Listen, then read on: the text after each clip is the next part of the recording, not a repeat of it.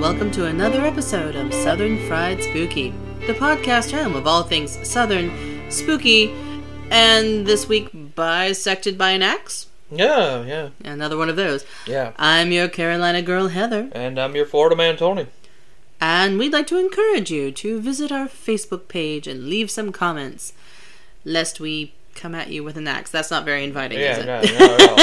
You can find our Patreon and leave us some gifts or some 5-star reviews on your podcast platform of choice. So, this week, for decades, the Frankie Silver murder case has remained a mystery and popular folklore in North Carolina. Mm-hmm. And this is pretty close to home for me. You've lived in a lot of places. Yes, but Morganton is one of the big ones. Okay. Yeah. Frankie Silver was executed in Morganton, North Carolina. Went to Freedom High School in Morganton, North Carolina. Nice. Yeah. But yeah. So you heard about this? Oh yeah. Cool. That's why when you gave me the script, I was like, wait, why does this sound familiar? Oh. Well, feel free to chime in, as you do. She was executed for the gruesome murder of her husband, Charlie Silver, on July 12, 1833. That would be the execution, not the murder. Although she never admitted to the crime, Silver was found guilty of axing her husband into pieces and burning them to hide the evidence. Yeah, of course. Today, one can walk up the gently sloping hill to the center of the Kona Baptist Church graveyard and find a granite marker. Charles Silver, October 3rd, 1812 to December 22nd, 1831, it reads. But the marker isn't exactly a gravestone. There are 3 natural stones that could have been plucked from Silo Knob hovering in the distance that have that distinction, because Charlie Silver wasn't buried in one place. Or not all at once. That too. Charlie was the only child of Jacob and Elizabeth Wilson Silver. Charlie's mother died giving birth to him in that classic fashion of women back in the day. Oh, yeah. Sometimes still, even. His father, Jacob, would remarry, and Charlie would have many half-brothers and sisters. Charlie's half-brother, Alfred, gave the most quoted description of him. He was strong and healthy, good-looking and agreeable. He had lots of friends. Everybody liked him. Except for Francie. Apparently, except for his wife. Indeed. He was a favorite at all the parties, for he could make merry by talking, laughing, and playing musical instruments. I think he was the best fifer I ever heard. What an odd compliment to give. You know, him and Michelle. Also, if Charlie took after his father Jacob, he was very strong, 6 feet tall, dark hair with black eyes, and a fair complexion. And he was a year older than Frankie. Frances Stewart was the daughter of Isaiah and Barbara. Somehow I didn't think that was a name that would be around back then. They're coming to get you, Barbara. I think of it as like an 80s name, but I guess it is more 60s. Yeah. The family moved to Burke County in North Carolina when Frankie was young, around 1820. Yep. They lived in the town of Kona, near the home of Jacob Silver. Alfred Silver described Frankie as, he's apparently the one to get descriptions, a mighty likely little woman. She had fair skin, bright eyes, and was counted very pretty. She had charms. I never saw a smarter little woman. She could card and spin 3 yards of cotton a day on a big wheel. Wow. He's oddly descriptive. Yeah, this guy actually had sort of a penchant for speaking, I guess. Or he was the one around when people wanted to get quotes. Yeah. At first glance, Charlie and Frankie were meant for each other, the perfect couple, when they settled down in their own little cabin in 1830. On November 3rd, 1830, their first daughter, Nancy, was born. I think she was the only? They lived in a wooden cabin on land gifted by Jacob Silver. But there's a dark side to the mountain lifestyle of the 1830s. Your dowry, a house. Well, sure, why not? It wasn't unusual, and I would have to say this is probably not just the mountain lifestyle. It's 1830. Yeah. It was not unusual for a man to murder his wife and receive no punishment. Yeah. And 19-year-old Charlie was perhaps an unfortunate product of an unfortunate environment. He may have manifested some of the attitudes of the day. And this ingrained attitude may have had a significant role in the events of December 22nd, 1831. Yep. The petite blonde wife and mother, who was Frankie, was about 16 years old when, in 1831, her spouse, 19-year-old Charlie Silver, disappeared from the one-room cabin he and Frankie had shared since their wedding 2 years earlier. She got married at 14. I think my math's off here. According to reports from witnesses... Well, it is 1831. Fair enough. She ran to her in-laws' house to report the disappearance, claiming that Charlie had left for a hunting trip but never returned. A search party was launched, but the search found nothing. Jack Cullis, a local hunter, he discovered human remains inside the fireplace at the Silvers Mountain Cabin, several miles from Kona in Mitchell County. He had decided to search while Frankie was conveniently out. In addition, more remains were found throughout the property, including beneath the cabin's floor. Jack Cullis sent for the sheriff. Oh, yeah. The investigation into the whereabouts of Charles Silver found the fireplace full of oily ashes, a pool of blood that had flowed through the cabin's floor, and blood spatter on the inside walls of the cabin. Can you imagine that? You kind of walk in and you're like, oh, well, it's kind of messy in the fireplace.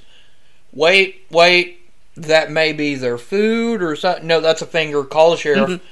Pieces of bone and flesh were discovered in ashes poured into a mortar hole near the spring, as well as a heel iron similar to those worn by Charles on his hunting moccasins. The dismemberment and burning of Charlie Silver had evidently begun the night of his disappearance. Yeah. It was a hasty decision and one doomed to failure. It's really hard to burn a person. Oh, yeah. I mean, and even when it comes to cremation, it takes a long time. And they use super high temperatures. We're talking like 3,000 degrees. Which is probably more than the average cabin fireplace can do. You can't get that high without, like... Bellows? Bellows and a lot of wood. Some kind of fuel other than the person. Yeah. Obviously, they had not calculated just how difficult it would be to burn a body in a fireplace. Yeah.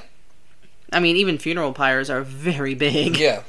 Especially this is going to sound gross, a freshly dead person is very moist. Oh, yeah. I mean, 72% of us is water. What does fire not like?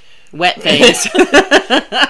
It was determined that on December 22nd, 1831, Charles Silver was hacked to death with an axe, later dismembered in the cabin he shared with his wife Frankie and their 13-month-old daughter Nancy. This says a.k.a. Johnny Silver. Yeah. Okay, so this is one person you don't want to play cards with. Probably not. Now, authorities immediately suspected Frankie of Charlie's murder and arrested her, her mother Barbara, and her brother Blackstone. Wow. Yeah. Oh, okay. I thought you said stone. It's Blackstone. Depends on where you see it written. I've seen it both ways now. Oh. Whom authorities alleged had helped Frankie dispose of the body.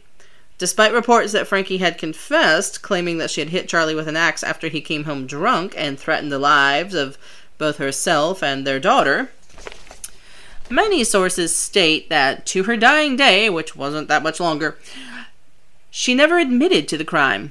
Frankie's father, Isaiah, was able to secure Barbara and Blackstone's release from jail, but not his daughter's. Oof. Now, the motive for murder is not clear. Back then, probably spousal abuse. Could be. Yeah. During a March 1832 trial, prosecutors portrayed Frankie as a jealous wife who killed Charlie out of rage over alleged indiscretions. Later theories asserted she was an abused wife. There's no definitive evidence for either theory. Yeah. Despite claims made by journalists at the time, Frankie never confessed, nor did she discuss her motives. There's one theory that Frankie wanted to move west with her parents to join other family members, but that Charlie refused to do so. There was also speculation that her frustration with Charlie's refusal was the motive for murder. It sounds a little weak, but I don't know. Yeah, because you could have killed me when we moved here. Oh, right? Why would I do that? I needed help carrying stuff. Yeah, indeed. I just want you to know that you're valued. Oh, in some way, anyway. Absolutely. Frankie's trial began on March 29th, 1832. Evidence that was produced would today be considered circumstantial. Now, granted, where I got this did not say how or what evidence was actually considered. But it's 1832. I saw her do it. You sure? Yep. Okay, she's guilty. Good enough. Obviously, forensics are definitely not a huge thing. Certainly not where it is today. So, yeah that's about all they had to go on. We found stuff in the fireplace. That's about it. There are several things about Frankie's trial that raise questions. Under the law of the day, defendants were not allowed to take the stand in their own defense. But why didn't Frankie plead self-defense? The answer seems to be that her attorney and her father, Isaiah, decided to plead her not guilty and make the state prove her guilt. This is generally believed to have been a bad choice, and perhaps a fatal error. In the beginning, the universe was created. This made a lot of people very angry and has been widely regarded as a bad move. The conduct of the, need we note, all-male jury was also puzzling. On March 29th, they retired to determine Frankie's fate. The next day, they reported that they were deadlocked, 9-3 for acquittal, and asked to rehear certain witnesses. But before the witnesses were recalled, they were allowed to mingle and discuss the case. That is definitely not something allowed today. No. After rehearing the witnesses, the jury judged Frankie guilty in a unanimous vote.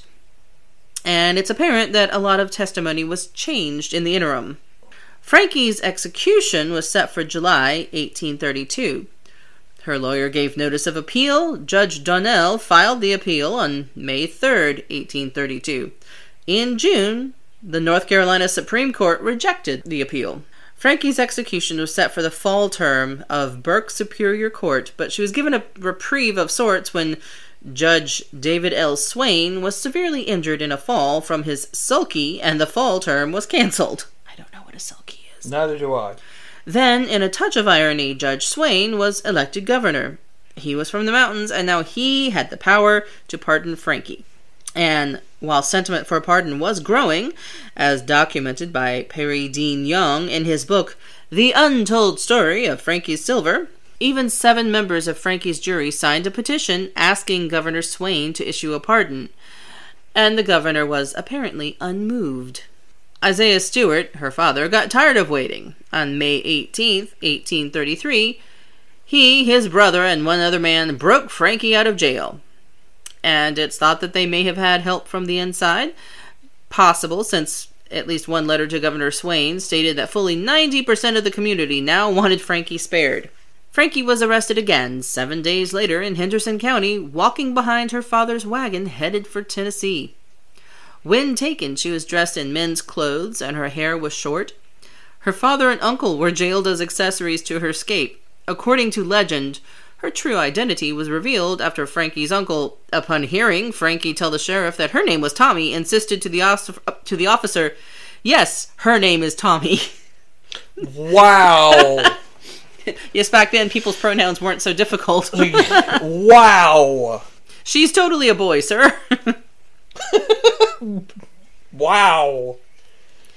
That uncle, not the brightest. His heart was in the right place. His brain, however, was missing. Maybe he just choked when being asked by authorities. I don't know. It's theorized that Swain, the judge, had 2 reasons for not granting a pardon.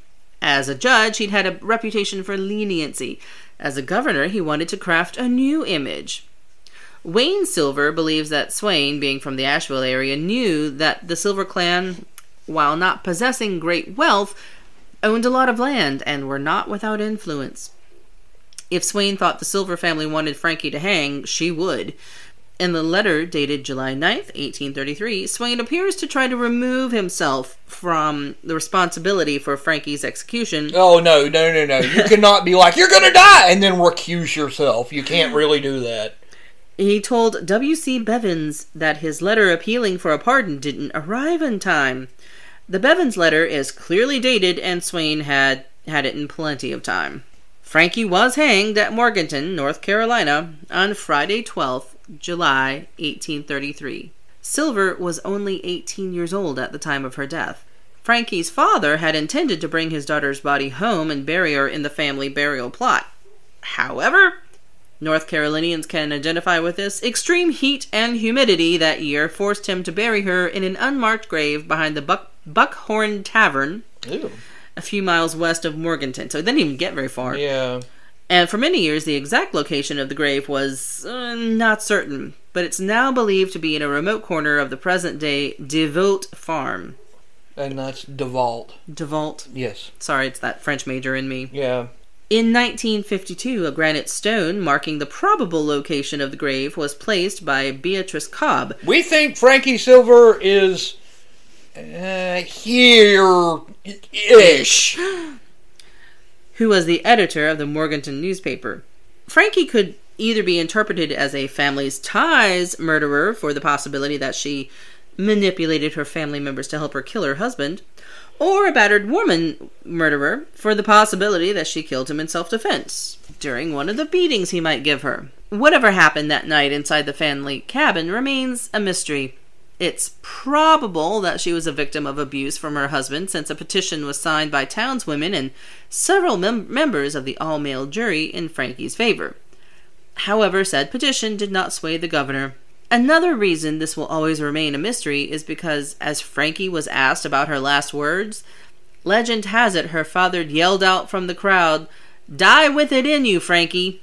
This made some believe, along with them helping her escape, that family members were involved in the killing of Charles Silver. Well, Wayne Silver, who I did mention earlier, yes, is a Silver family historian.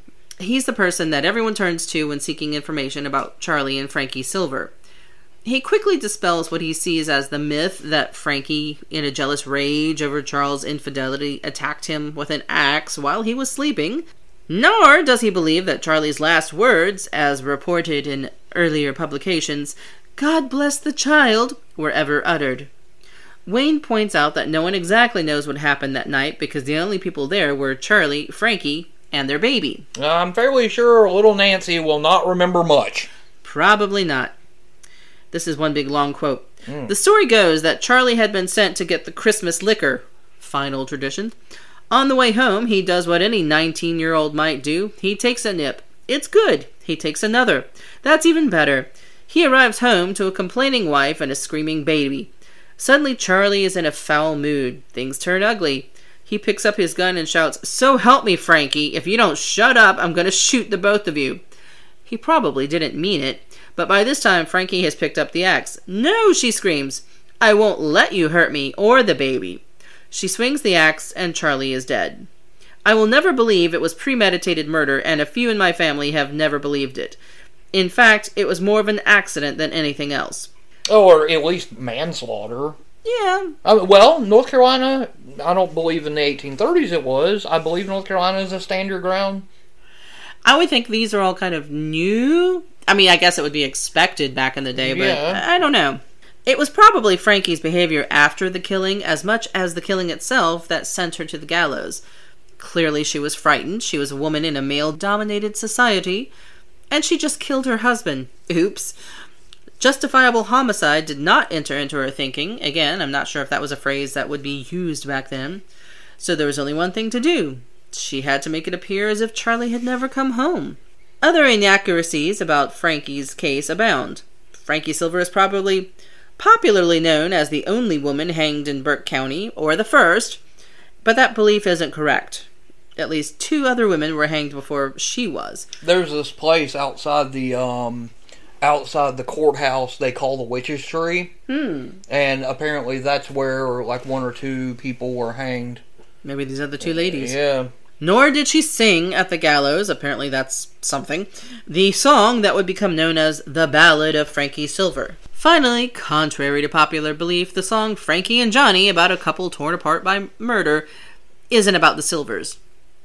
Instead, it was inspired in part by a murder sometime in the late 19th century. Now, I don't think she had to be all that manipulative. I mean, these are mountain people. They are very clannish. Yeah. With a C, mind you. Yeah. So, yeah, probably if she accidentally killed her husband, she talked to her family and is like, "Guys, I need your help." And they probably helped take care of it. Instead of clan-ish, I think we should use tribe-oriented or family-oriented. That would work, too. Because clan-ish does sound a little wrong. Clan with a C. Yes. Well, I was thinking of sort of, family clans, when you get like the Hatfields and the McCoys. Clan with a C. These groups. But yeah, I mean, everyone, if it was family, you did just about anything to protect each other. Oh, yeah. So, what do you think happened? Do you have any theories based on what you know? From what I understand, what I've heard, it was all about he had beaten her and she killed him, which I'm kind of partial to. So that's just me. So yeah, what we classify as abuse nowadays was pretty standard for a long time. It's very standardized practice back, especially with these saying it politely, backwoods people. Indeed, with the people not of town. Yeah, I mean, I don't know. There was a point where, that idea started to shift. I remember in the Lexington Murders and Mysteries tour, the one drunken man who would come home every night and beat his wife until the neighbors had had enough. And he kind of conveniently disappeared. Yes. And there was a freshly plowed field the next morning. It's kind of bad when even your neighbors has had enough of it. They're like, okay, this is done. Because generally that was considered like, what happens in your house is your own business. You don't, whatever happens, it's in Vegas, stays in Vegas. Yeah. So it's just, yeah. But yeah, that was not the case here. Nope. No one will ever know, but it is kind of a shame. Mm-hmm. Now, there is some history on the daughter. She grew up, she got married, she had successful children, so Woo-hoo. I don't know who raised her. I assume one set of grandparents or another, but whether it was the Stewarts or the Silvers, I don't know. Well. More stories for later. Yeah, indeed. Well, ladies, gentlemen, and spooky creatures, this was a little bit of a short one. Yeah. But we're gearing up for all of our October Halloween fair that we have coming up. We have some good episodes coming up for October. Well, not to mention that, we do have a lot of Ren Fair stuff we're doing. Yes.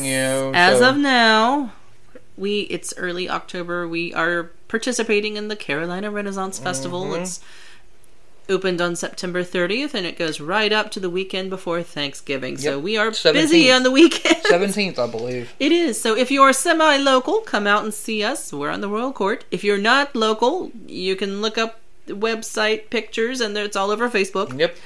Anyway, that is all we have for this week. Indeed. You've hacked off another slice of your life to hear our tales. We hope you've enjoyed hearing about another gruesome axe murder. We really are partial to axes, aren't we? Yes, we are. And we'd love to hear your thoughts on our Facebook page. Yeah, feel free to ask us a question. Oh my god. Comments or likes, 5-star reviews. And as I said, we'll be back next week with the start of our spookier than usual Halloween specific content for October of 2023. Indeed. And we hope you'll join us for our tricks and treats. And in the meantime, I'm your Carolina girl Heather. And I'm your Florida man Tony. And we are Southern Fried Spooky. Until next week, bye y'all. Yeah, I don't know. All these axe murders and stuff, it may be a little daunting to edit, but I won't find myself falling apart. I'd be really hacked off if you did. I know, right? Totally. Yeah. You're a sharp one, aren't you?